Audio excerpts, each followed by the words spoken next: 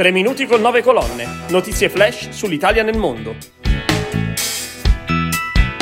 Il progetto di un museo dell'immigrazione italiana in Argentina è la vittoria di Chiara Raggi all'Eurovision delle lingue minoritarie con un brano in esperanto. Sono Marcello Lardo dell'agenzia 9 Colonne e questi sono i temi della nuova puntata della rubrica dedicata agli italiani nel mondo.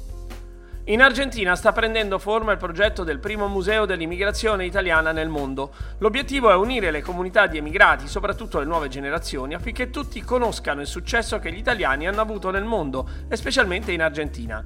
Ascoltiamo Dario Signorini, presidente del Comites di Buenos Aires. Quando si decise il polemico trasferimento del monumento di Cristoforo Colón dal centro di Buenos Aires, ci siamo impegnati a trarre una spinta positiva da quell'episodio e abbiamo cominciato a lavorare il progetto di un museo dell'italianità. L'idea era unificare la collettività, ma anche la nuova generazione conoscano il patrimonio che gli italiani hanno costruito nel mondo e specialmente in Argentina. La loro presenza a forza di lavoro. Con l'impronta legata all'impegno, il coraggio e i valori che in fine di conti hanno sviluppato questo paese. Sarà il primo museo di questo tipo fuori d'Italia. È un'idea integrale e abbiamo avuto una riunione all'ambasciata che ha alimentato il nostro entusiasmo. Si chiama Chiara Raggi, la cantautrice riminese che ha vinto l'Eurovision delle lingue minoritarie. Il concorso si è svolto a Santiago di Compostela e ha visto la partecipazione di numerosi cantanti e gruppi musicali che si sono esibiti nei dialetti e nelle lingue minoritarie presenti in tutta Europa.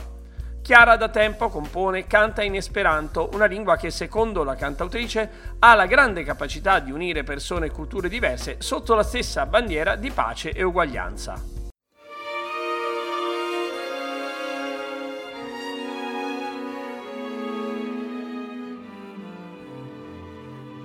Questo risultato, questa vittoria mi rende orgogliosa e felice. Questo concorso mi ha dato l'occasione di sperimentare tutto il sostegno e l'affetto della comunità esperantista che mi è arrivato da ogni parte del mondo. Sicuramente un segnale di coesione, un segnale di vicinanza, presenza e anche di intenti comuni. Ho sempre pensato che cantare in lingua esperanto fosse una rivoluzione, l'ho sempre detto, per me è una piccola grande rivoluzione. Oggi ancora di più, forse è un qualcosa di necessario per abbattere le barriere e portare messaggi di pace e rispetto il più lontano possibile.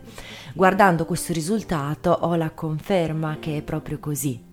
Mi sono sentita in un unico abbraccio, una stretta che ha attraversato tutta l'Europa, ma che ha viaggiato anche in Brasile, Australia, Madagascar, Cina, Indonesia. Questa vittoria è collettiva, la vittoria di una comunità che è viva. Non smetterò di ribadirlo, l'esperanto è vivo, più che mai, e questa vittoria ne è la prova. Estas la parto plej bona de nia universo kiu ŝajnas disfali. Estas la salto kiu brulas l'asfalton kaj lasas polvon surtere.